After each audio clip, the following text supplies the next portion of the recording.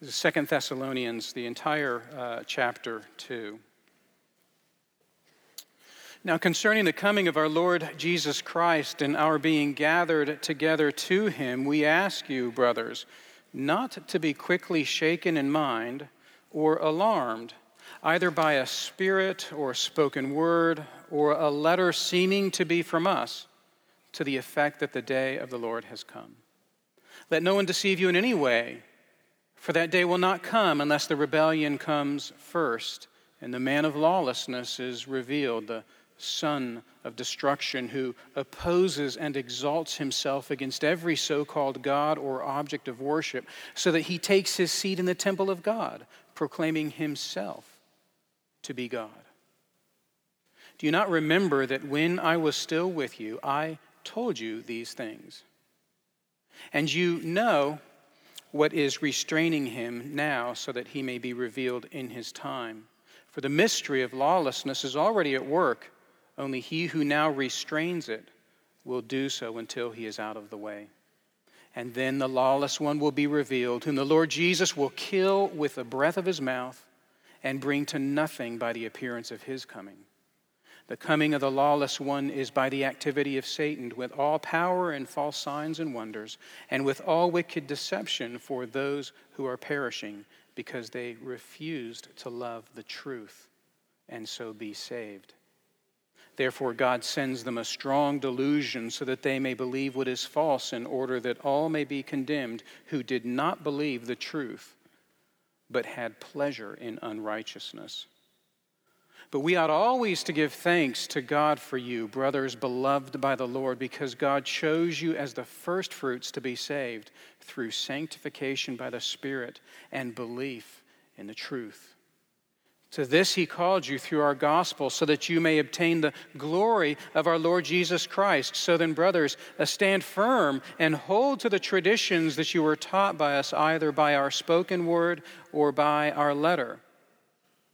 Now may the Lord Jesus Christ himself and God our Father, who loved us and gave us eternal comfort and good hope through grace, comfort your hearts and establish them in every good work and word. This is the word of our Lord. Well, I want to take your minds back to the latter part of the 1800s. A man by the name of Luke Barr has published this year a book in which he is trying to articulate the founding of the leisured upper class. And at the end of the 1800s, he takes us to the scene of London at the founding of the Savoy Hotel. And a lot of the things that we think about in terms of living a life of luxury are actually founded by the manager of the Savoy Hotel in London at the very end of the 1800s, a man by the name of Cesar Ritz. Putting on the Ritz. That's where it comes from. And Cesar Ritz was hired by the owner of the Savoy Hotel to actually develop the hotel to be the finest place for wealthy people to spend their money in all the world. And many would say that he accomplished that. A lot of the things that we think about when we think about what it means to live a luxurious life, they come from Cesar Ritz. It was Ritz who actually said that the customer is always right. He's that man. It's Ritz who said that whenever a customer walks into a hotel, they want to be served, but they want you to be invisible as their servant. Show up, refill the glass of wine, and disappear. Be invisible, but give them everything that they want. That's Cesar Ritz. And when someone walked into the Savoy Hotel, Ritz would notice everything about them, and he'd do everything he could to meet their needs. And so in this book, it's a treasure trove of the habits of the leisure class. And there's a man that Cesar Ritz admired greatly, and his name was Barney Bernardo. And whenever Barney Bernardo walked into the Savoy, Cesar Ritz made sure to keep him happy. But there was something about this man that stood out to Ritz. He watched every customer for sure. When Bernardo would sit down and begin his meal, he would eat alone. He would lean back in his chair about the middle of the meal, and he'd reach his hands in one of his pockets, and he would pull out a handful of loose diamonds, and he'd swirl them around. And Ritz had done everything he could to make sure that the lighting of the Savoy was optimal, and he noticed that every time Mr. Barnato pulled out those loose diamonds and swirled them in his hand, everyone in the restaurant would look to him. And of course, Barney Barnato knew that. He made his millions in the stock market, trading largely in companies having to do with the gold and diamond trade in Africa. And it was deliberate. Barney Barnato at this time was working on building the largest mansion in London. It's there to this day. And he knew people were watching. And he probably knew Ritz was watching. And Ritz always admired that man. The confidence. The fact that he could get everyone in the restaurant to look at him and not say a word, sit back and just roll those diamonds in his hand and then put them back in his pocket. You know what he's holding, of course. Barney Barnato is holding everything that holds his own reputation. He's holding diamonds, but the diamonds hold his reputation. The diamonds hold his eternal comfort. The diamonds hold his prestige. The diamonds hold everything about that man. And he swirls them at every meal, puts them back in his pocket, finishes his dinner, walks out, and Ritz is enamored by him. Well, there's something that happened in 1897 in the gold and diamond market of South Africa. A number of shares absolutely and completely tanked. And Barney Barnato, on one of those trips back from Cape Town, notices this about the market, has no idea how to deal with the situation, and throws his body over the edge of the ship and is never seen again. And it struck Ritz when he caught news. It floored him. That man has died. And as I read this story by Luke Barr, I wondered if anyone thought to dredge that man's body out of the bottom of the ocean and reap the treasure, because those pockets, they're loaded with diamonds. Of course, no one did. We as Christians will oftentimes place our comfort in not so different objects. Maybe no one here has a pocket full of diamonds, but our comfort we can certainly cast around. We find our comfort in all kinds of things.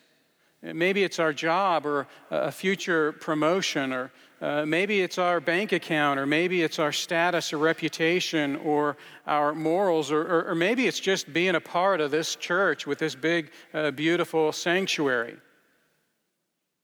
Pocket full of diamonds. And our passage this morning is about where we place our comfort. And Paul is writing to a body of believers whom he knows and loves. We've seen his affection in every chapter of 1 Thessalonians.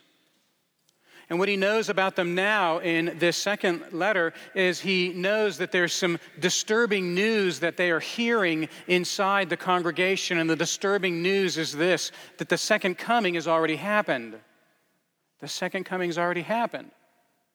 In the first letter that Paul wrote to this congregation, in chapter 4, Paul knew that they were suffering with grief for lost loved ones. What was their concern? Their concern wasn't merely that loved ones, precious brothers and sisters in Christ have died. That wasn't their only concern. Their concern was that they had died and that they will miss the glory and blessing of the return of Jesus Christ. You remember that in 1 Thessalonians 4. And what did Paul say to them? He said, don't be uninformed about the future. The second coming will happen, and you will see it, and so will they. Those precious brothers and sisters who have died. And Paul doesn't want them to grieve as the world grieves. But now, here in 1 Thessalonians chapter 2, or 2 Thessalonians chapter 2, there's a different kind of problem. And now they believe that perhaps the second coming has already happened. Paul says in verse 2 of our passage this morning that they are on the edge of becoming quickly shaken in mind. You see that. Verse 2 it tells us the tone, the heart of the Thessalonians, not quite, but almost quickly shaken in mind. Not quite, but almost alarmed. They're on the precipice. Why are they so tense? Well, there's ramifications, aren't there, if the second coming has already happened? And I want to talk about some of those ramifications later, but for now I want you to notice a couple of things about these Thessalonian believers. They're not rattled, but they're close to it. There's something that has nearly shaken them up. There's a pressing matter in the life of the congregation. But I want you to know something about them. They're not an ignorant church.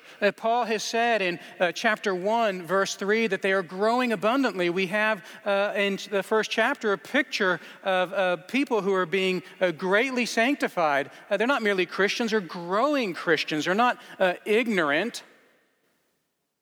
And not only that, they're not emotionally unsound as if they're just beginning to quiver at the smallest, slightest news.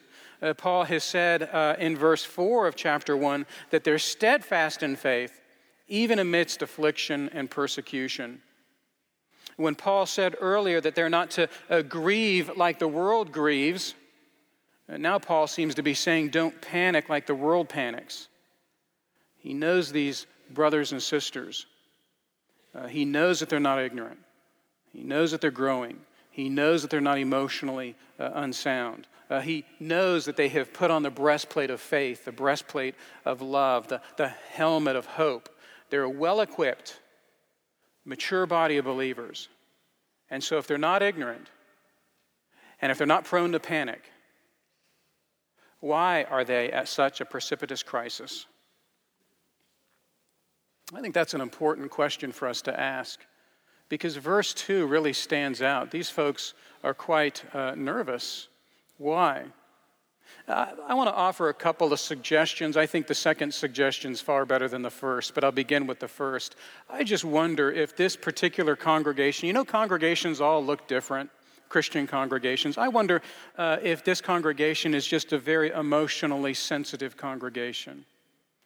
Just the language in 1 Thessalonians of Paul's heartfelt desire to be with them and knowing that they desire to be with Paul and that they miss him.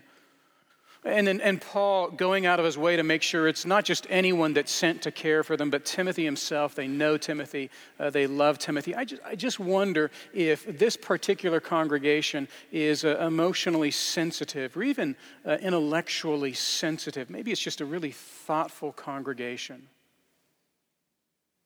Well, it could be that that's why verse 2 is so striking. They're right on the edge of being rattled. But actually, Paul tells us really why it is that they are at such a precipitous juncture in their life together as a congregation. And he says in verse 2 that they're just surrounded by bad teaching. Do you see that? They're just surrounded by bad teaching. It's as if, in the absence of Paul over time, something has been stewing in the congregation, and they're receiving bad teaching. And he says in verse 2, remember Paul, he's always in 1 and 2 Thessalonians giving us lists of 3. And he says that they're surrounded by bad teaching in terms of a spirit of some sort. It's hard to know in verse 2 what is meant by bad teaching that comes by way of a spirit. Could it be something internal inside of them? It could be, and many scholars think it's just a matter of prophecy. It's a word for preaching that they're receiving. It could be that the tempter's working on them. 1 Thessalonians chapter 3, you can go back. Paul's concerned that the tempter is working on this congregation. And it could be that part of the bad teaching that they're receiving is some kind of spiritual teaching, but thankfully, Paul's very explicit. He goes on, he says, a spirit of some sort may be the source of it, but it also might be a spoken word. That Greek word is literally a report. They're getting some news of some sort. And then finally, it's a letter that is falsely attributed to either Paul or Timothy or Silas, likely. And so someone is actually writing a letter to them and then signing it Paul, but the letter itself is bad teaching. And so here you have this sensitive congregation. They were grieving for lost loved ones, and they thought they'd missed the resurrection, the second coming. And Paul says, no, that the second coming will be here, and your lost loved ones, they will see the second coming. And now they're being taught that the second coming has already happened, and they're just surrounded by bad teachers right now. But Paul knew this. If we look at the very end of 1 Thessalonians 5, what does Paul say to them? Paul says, test everything. Test everything.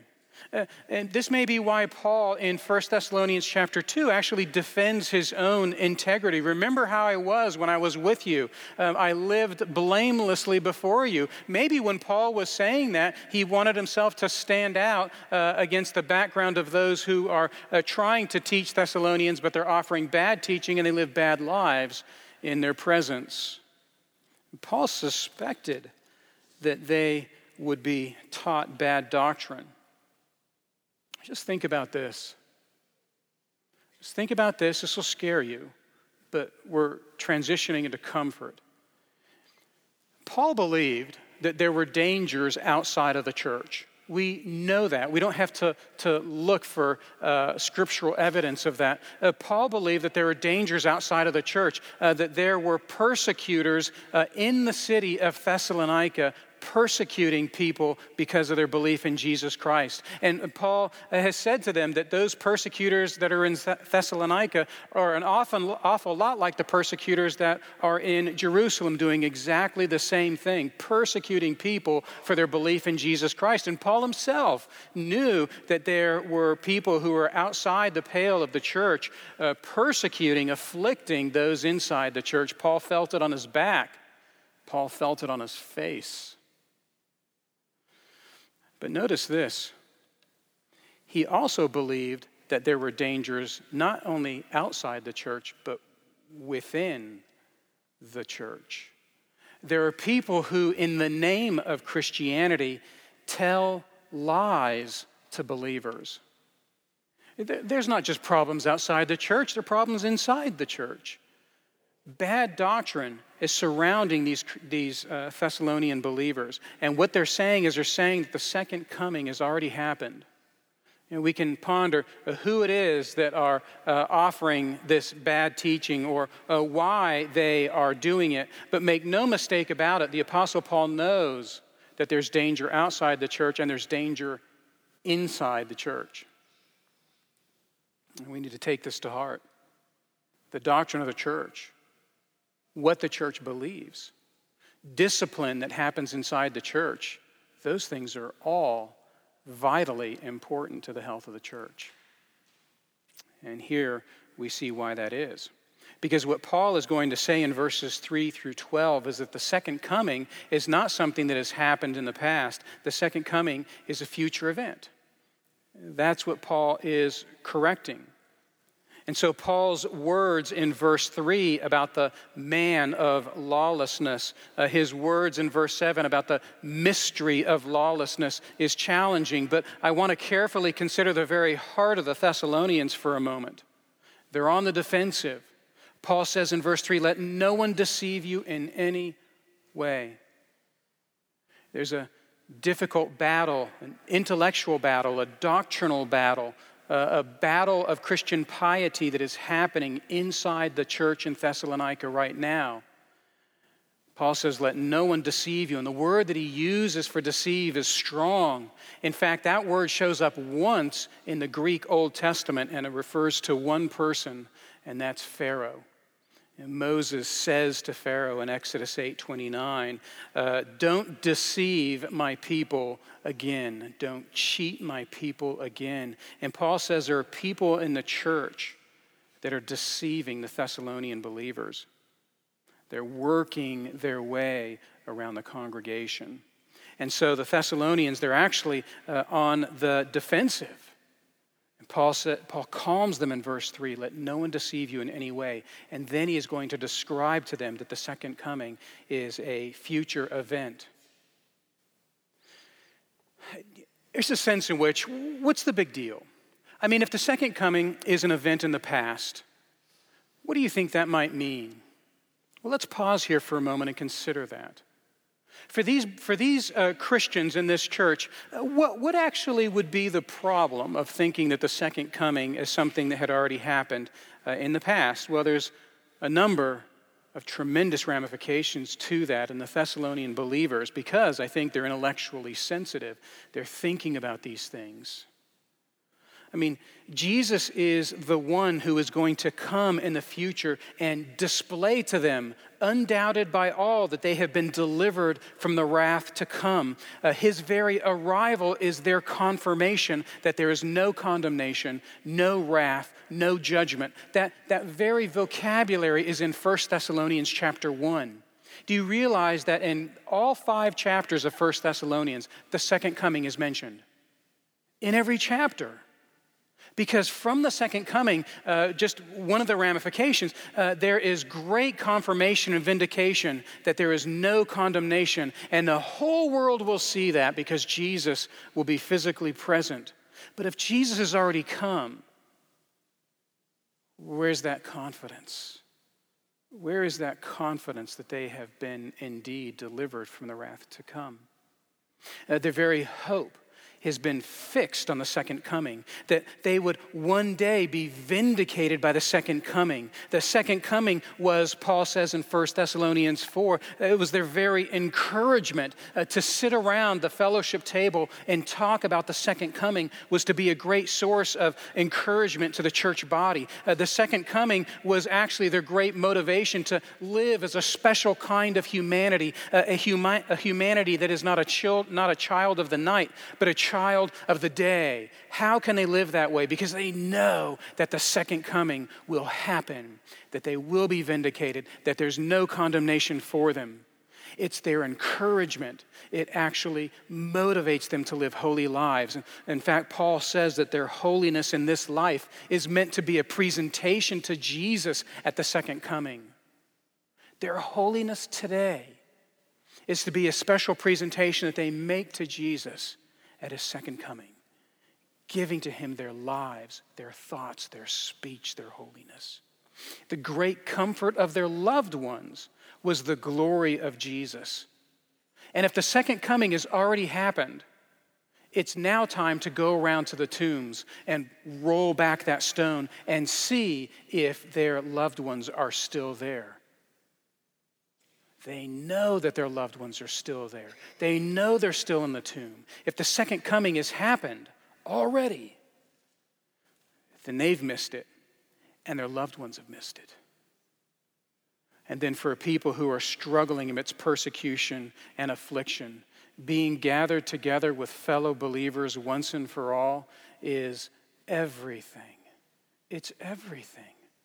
How am I going to make it through this persecution? One day, all of us will safely be seated around the table of Jesus, enjoying that great meal with him. The second coming, it's everything. And if it's gone, everything's gone. If the second coming has already happened, and they get up Monday morning and there's nothing different, there's nothing changed. Tuesday, Wednesday, Thursday, at some point that very week, they're going to begin to wonder, if the second coming's already happened, where's Jesus? Where is he? Where's the certainty of his glorified body?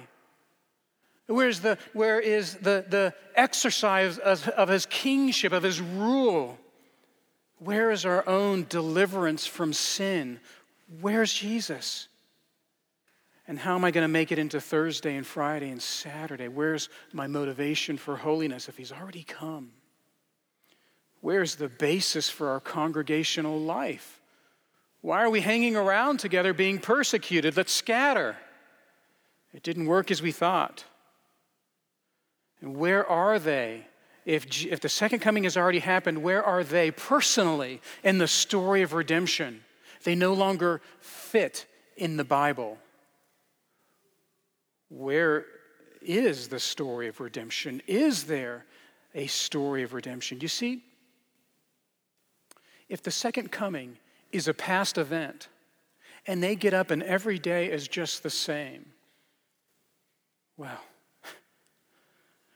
they've lost everything. There's not just a few big unanswered questions. All of life is one big unanswered question. And who's going to answer these questions for them? You know, Paul has already said that. There is a body of deceivers, and they're happy to answer those questions. Do you see what happens? If God's plan is made to be unstable, just by appearances, then another will step in and stabilize it. Let me give just a quick example. If this isn't you, that's okay. But oftentimes, what happens even in the arena of our own hearts is when life gets confusing and we're uncertain how God is using a situation in our sanctification, something that you had hoped for, a job or a payoff or a relationship, it just collapses in front of you. Sometimes when that happens, we problem solve our way out of it. Rather than trusting God, rather than marveling at God's plan for our lives, we problem solve our way out of it.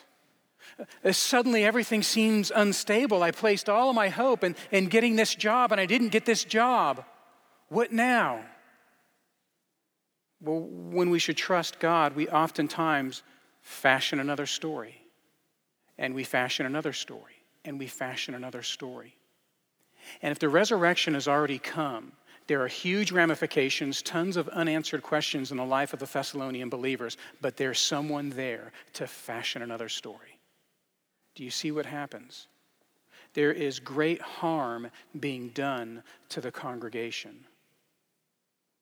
Now, what do they need? What do they need? The resurrection has come. The story of redemption is fractured, is broken, and there are others that are filling in the gaps. They're doing so for reasons of building up their own power or shaping the church after their own image. Who knows? Paul hasn't actually described that. But what do the Thessalonian believers need? They need comfort and not terror. Do you see where I've taken you? They need comfort and not terror. And the reason I say it that way is because oftentimes 2 Thessalonians chapter 2 ends up being a chapter in the Bible that gives birth to all kinds of terror in the Christian life. We sit down and we commiserate about who this man of lawlessness is. We try and attach a name to this individual. We try and define his power being unfurled around us. But I want to encourage us that this is a chapter about comfort. And let me just provide some very quick evidence for that. Look at the very beginning in verse 1. Concerning the coming of our Lord Jesus, that's what Paul is talking about, and our being gathered together to him. There Paul is setting the tone. Now, concerning the coming of our Lord Jesus and that great moment of us being gathered together to him, do you hear the comfort? Even in verse 1, let me tell you how we will be gathered to him. And then look at the very end of 2 Thessalonians 2. He says in verse 15, remember what you've already been taught by me.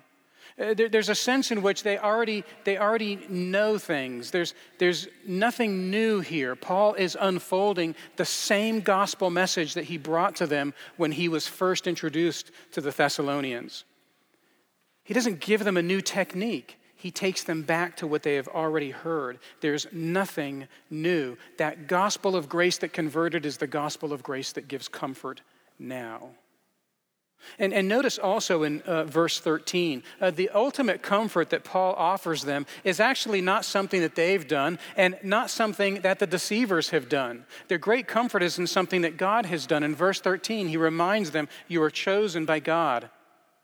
Boy, that's how the doctrine of election ought to be used, to remind us as brothers and sisters of the work that God has done to save us. There is the doctrine of predestination in 2 Thessalonians 2:13 being put to great use to comfort our brothers and sisters. Remember that it is God who has chosen you. That's the greatest comfort. And then you look at that lovely benediction in verses 16 and 17. Now may Jesus, now may God the Father, who gave us comfort, comfort us today.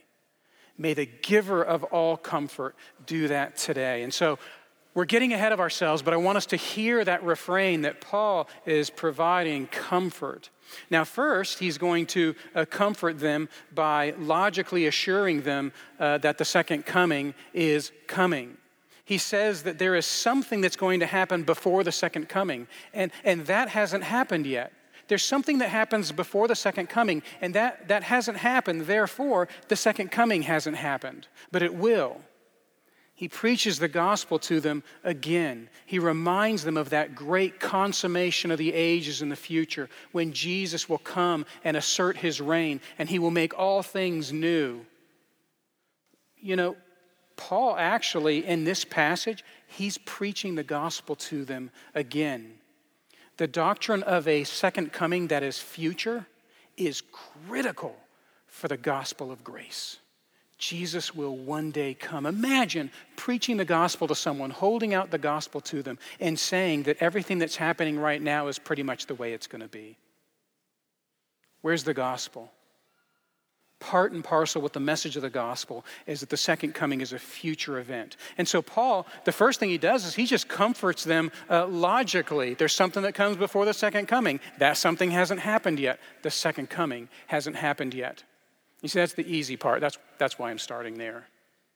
But he moves on.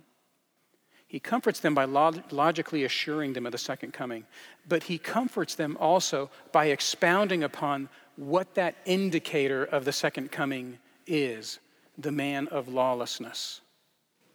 Now, I want you to hear very carefully what I've just said to you. Paul is comforting them by describing what this indicator is that happens prior to the second coming. Look, Paul could have said a trumpet's going to sound. Wouldn't that have been great? Hey, a trumpet's going to sound and you haven't heard the trumpet, so second coming hasn't happened. He doesn't say a trumpet sounds. He says that there's a man of lawlessness that's going to appear on the stage of world history. That's the indicator that he talks about. And the reason why is he wants them to know that the second coming is going to happen. But instead of saying that a trumpet is going to sound and you haven't heard a trumpet, he says a man of lawlessness is going to come and you've not seen him yet. And he says a few things about this man of lawlessness. He says that there is this man of lawlessness who serves not the objectives of God, but he serves in verse 9 the objectives of Satan. And he is a person who asserts not God's divinity and not the worship of God, but he, in verse 4, asserts his own divinity and his own worship. He's a man whose influence seems to grow through a collection of followers of his. Verse 10, these wicked followers who align themselves with his purposes, and they follow this man of lawlessness. That's verse 10. And he says that this man of lawlessness actually will infiltrate the very temple of God in verse 4. Infiltrate, perhaps we might read that as the church of God. He's going to go into the center of God's people. This man of lawlessness in verse 8 is going to ultimately be revealed. Keep that in mind. He's a shadowy figure. He's not revealed, but one day he's going to be revealed. And verse 8 says that his revelation is going to be pretty poignant. He's revealed just long enough to be killed by the breath of Jesus. And I want you to hear in all of these descriptors that Paul seems to be describing an anti-Jesus, an anti-church, anti-worship, anti-proclamation, anti-holiness.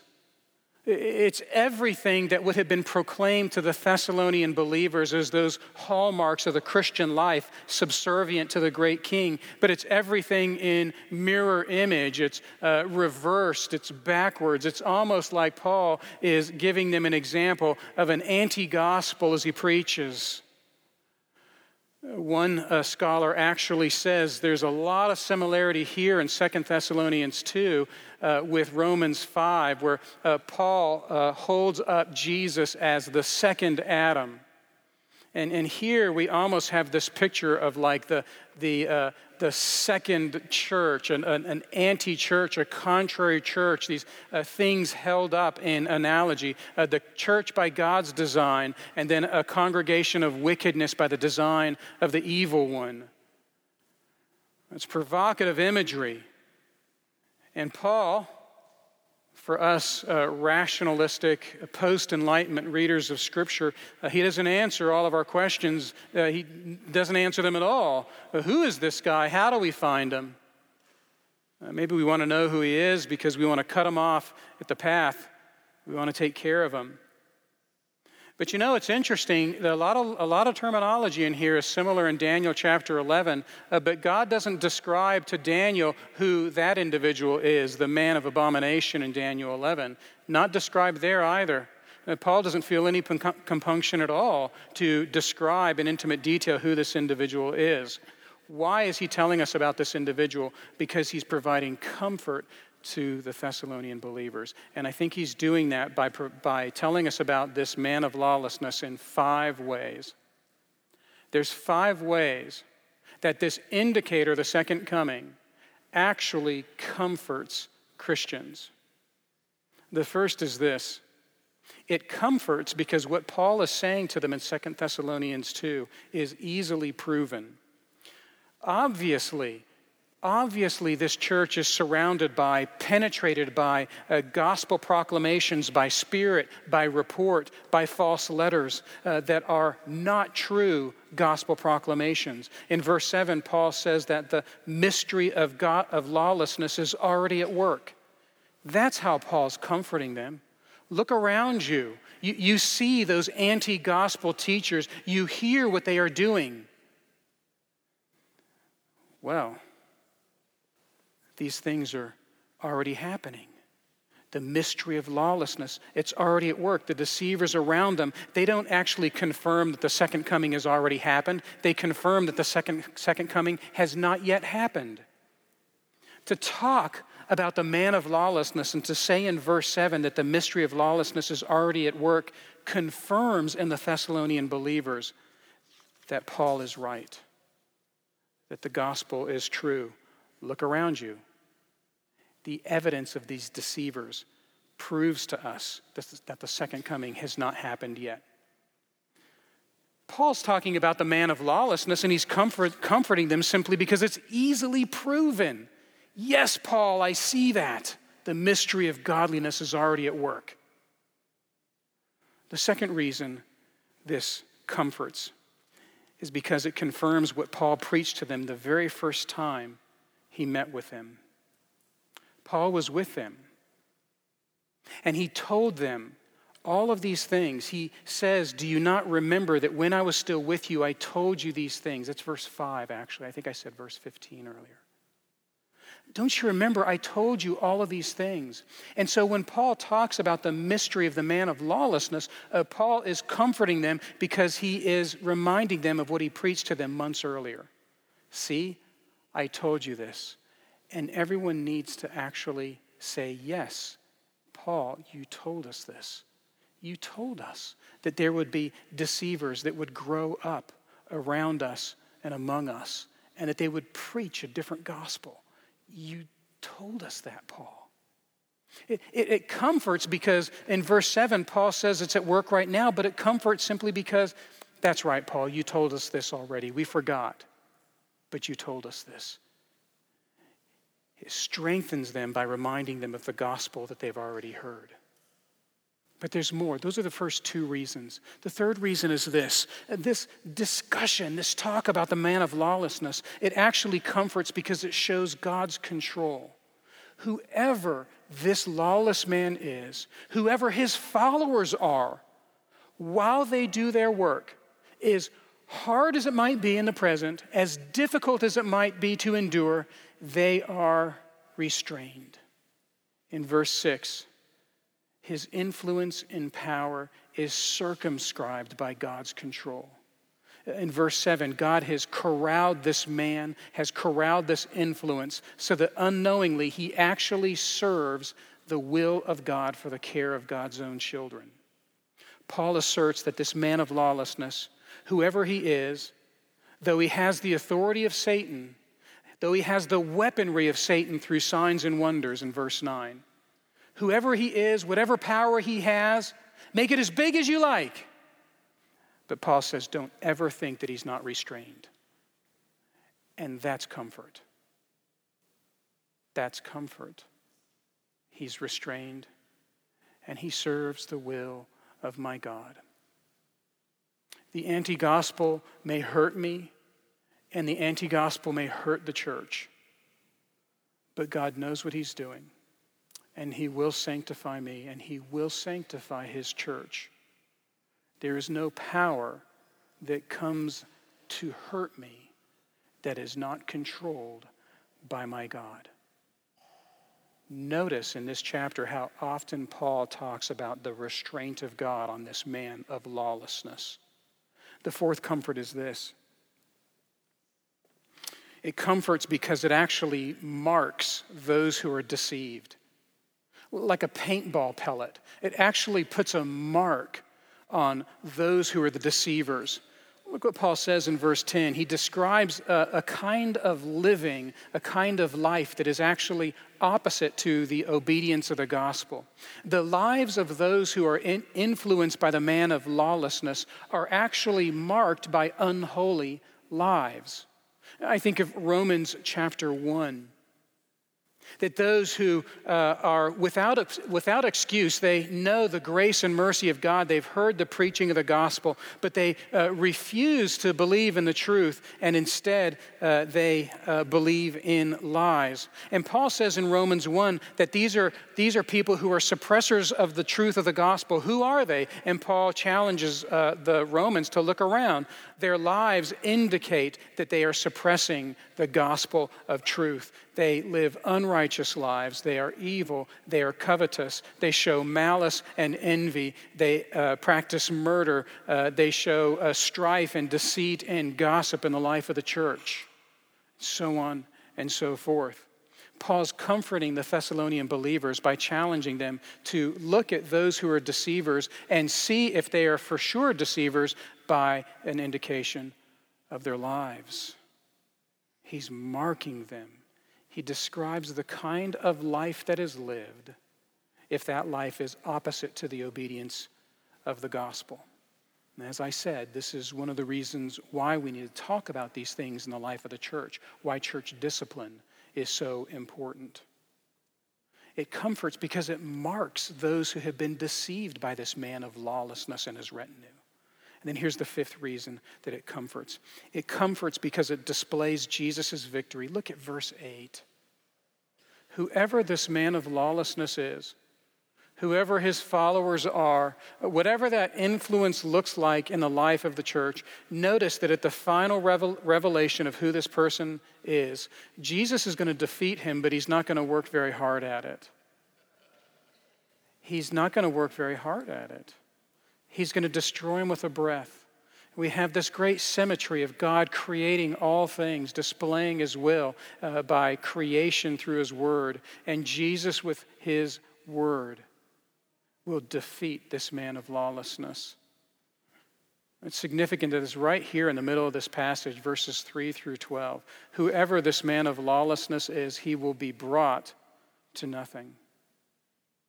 Now, I believe that these 5 pictures of comfort are exactly why this indicator prior to the second coming is being talked about by Paul. He's trying to comfort them. And no matter how hard it gets in the life of this church, persecution outside and persecution within, God is in control.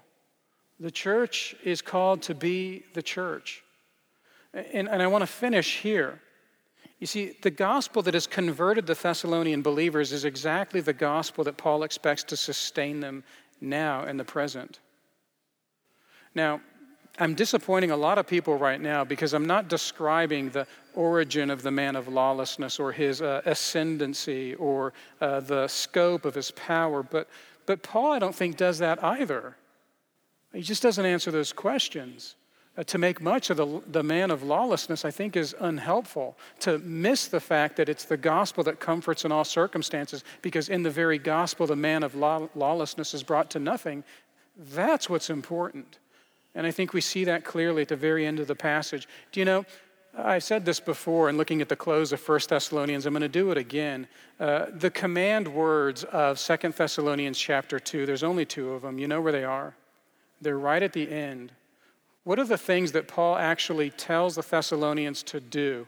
This is his command. Given everything that I've said, I only want you to do 2 things, Paul says. And he says, I want you to stand firm and I want you to hold on. Stand firm and hold on. Stand firm and hold on are his only commands for the people. What about explaining everything about this man and how to recognize him, how to shake the bushes so that the birds fly free and expose themselves? What about all that? Stand firm and hold on. He says, remain, don't move. Continue to trust in the gospel of grace. Hold on to it more and more. Don't change it. Don't look for part B or part C or volume 2 or 3. Hold on to that gospel, the very word of God, the very word which I've already preached to you. You need nothing more. That which I've written to you is what you need to stand firm in, that which you need to hold on to. This is a wonderful reminder for all of us here this morning who doubt that God knows what he's doing in our lives. Something was supposed to go one way and it went the other way. Or maybe there's some this morning who it's not life going crooked or an event going crooked. It's everything in life going crooked. Maybe you're here this morning, you just feel like a complete and total failure. You always have been, you are today, you will be tomorrow. Good. You're in a great place. The gospel has something to say to you. There's a narrative that's larger than your failure. There's a narrative that's larger than that bad news that you received today. There's something greater, and you're not in control of it, but God is. And God accounts for all the struggle and the hurt and the pain that you experience in this life. He knows it, and he gives exactly the comfort that you need. The gospel of grace. The reminder over and over and over again that the gospel was meant for failures whose plans all fall to pieces. That's who the gospel is meant for. And that's you, and that's me. And I want to finish with this. Because that's you in Jesus Christ, you don't have to throw your body over the edge of a ship. You actually can stand on the edge of the ship, grab the loose stones in your pocket, and throw them far, because you don't need them. You are provided for. Nothing in your pockets matters at all. You have everything you need. That is what Paul is doing in 2 Thessalonians 2. He is comforting them with the gospel that has saved them. Let's pray together. Our Holy Father, we thank you that you continue speaking to us. We praise you for our salvation. Those who cannot remember a time when they weren't Christians, they praise you for their salvation. Those who were converted as adults, they praise you for their salvation. Father, that salvation does not have an expiration date. You are with us always. And one day, the doubt will go away. And one day, the trust in a handful of diamonds will really and truly go away. You will be vindicated, and so will we. In Christ's name, amen.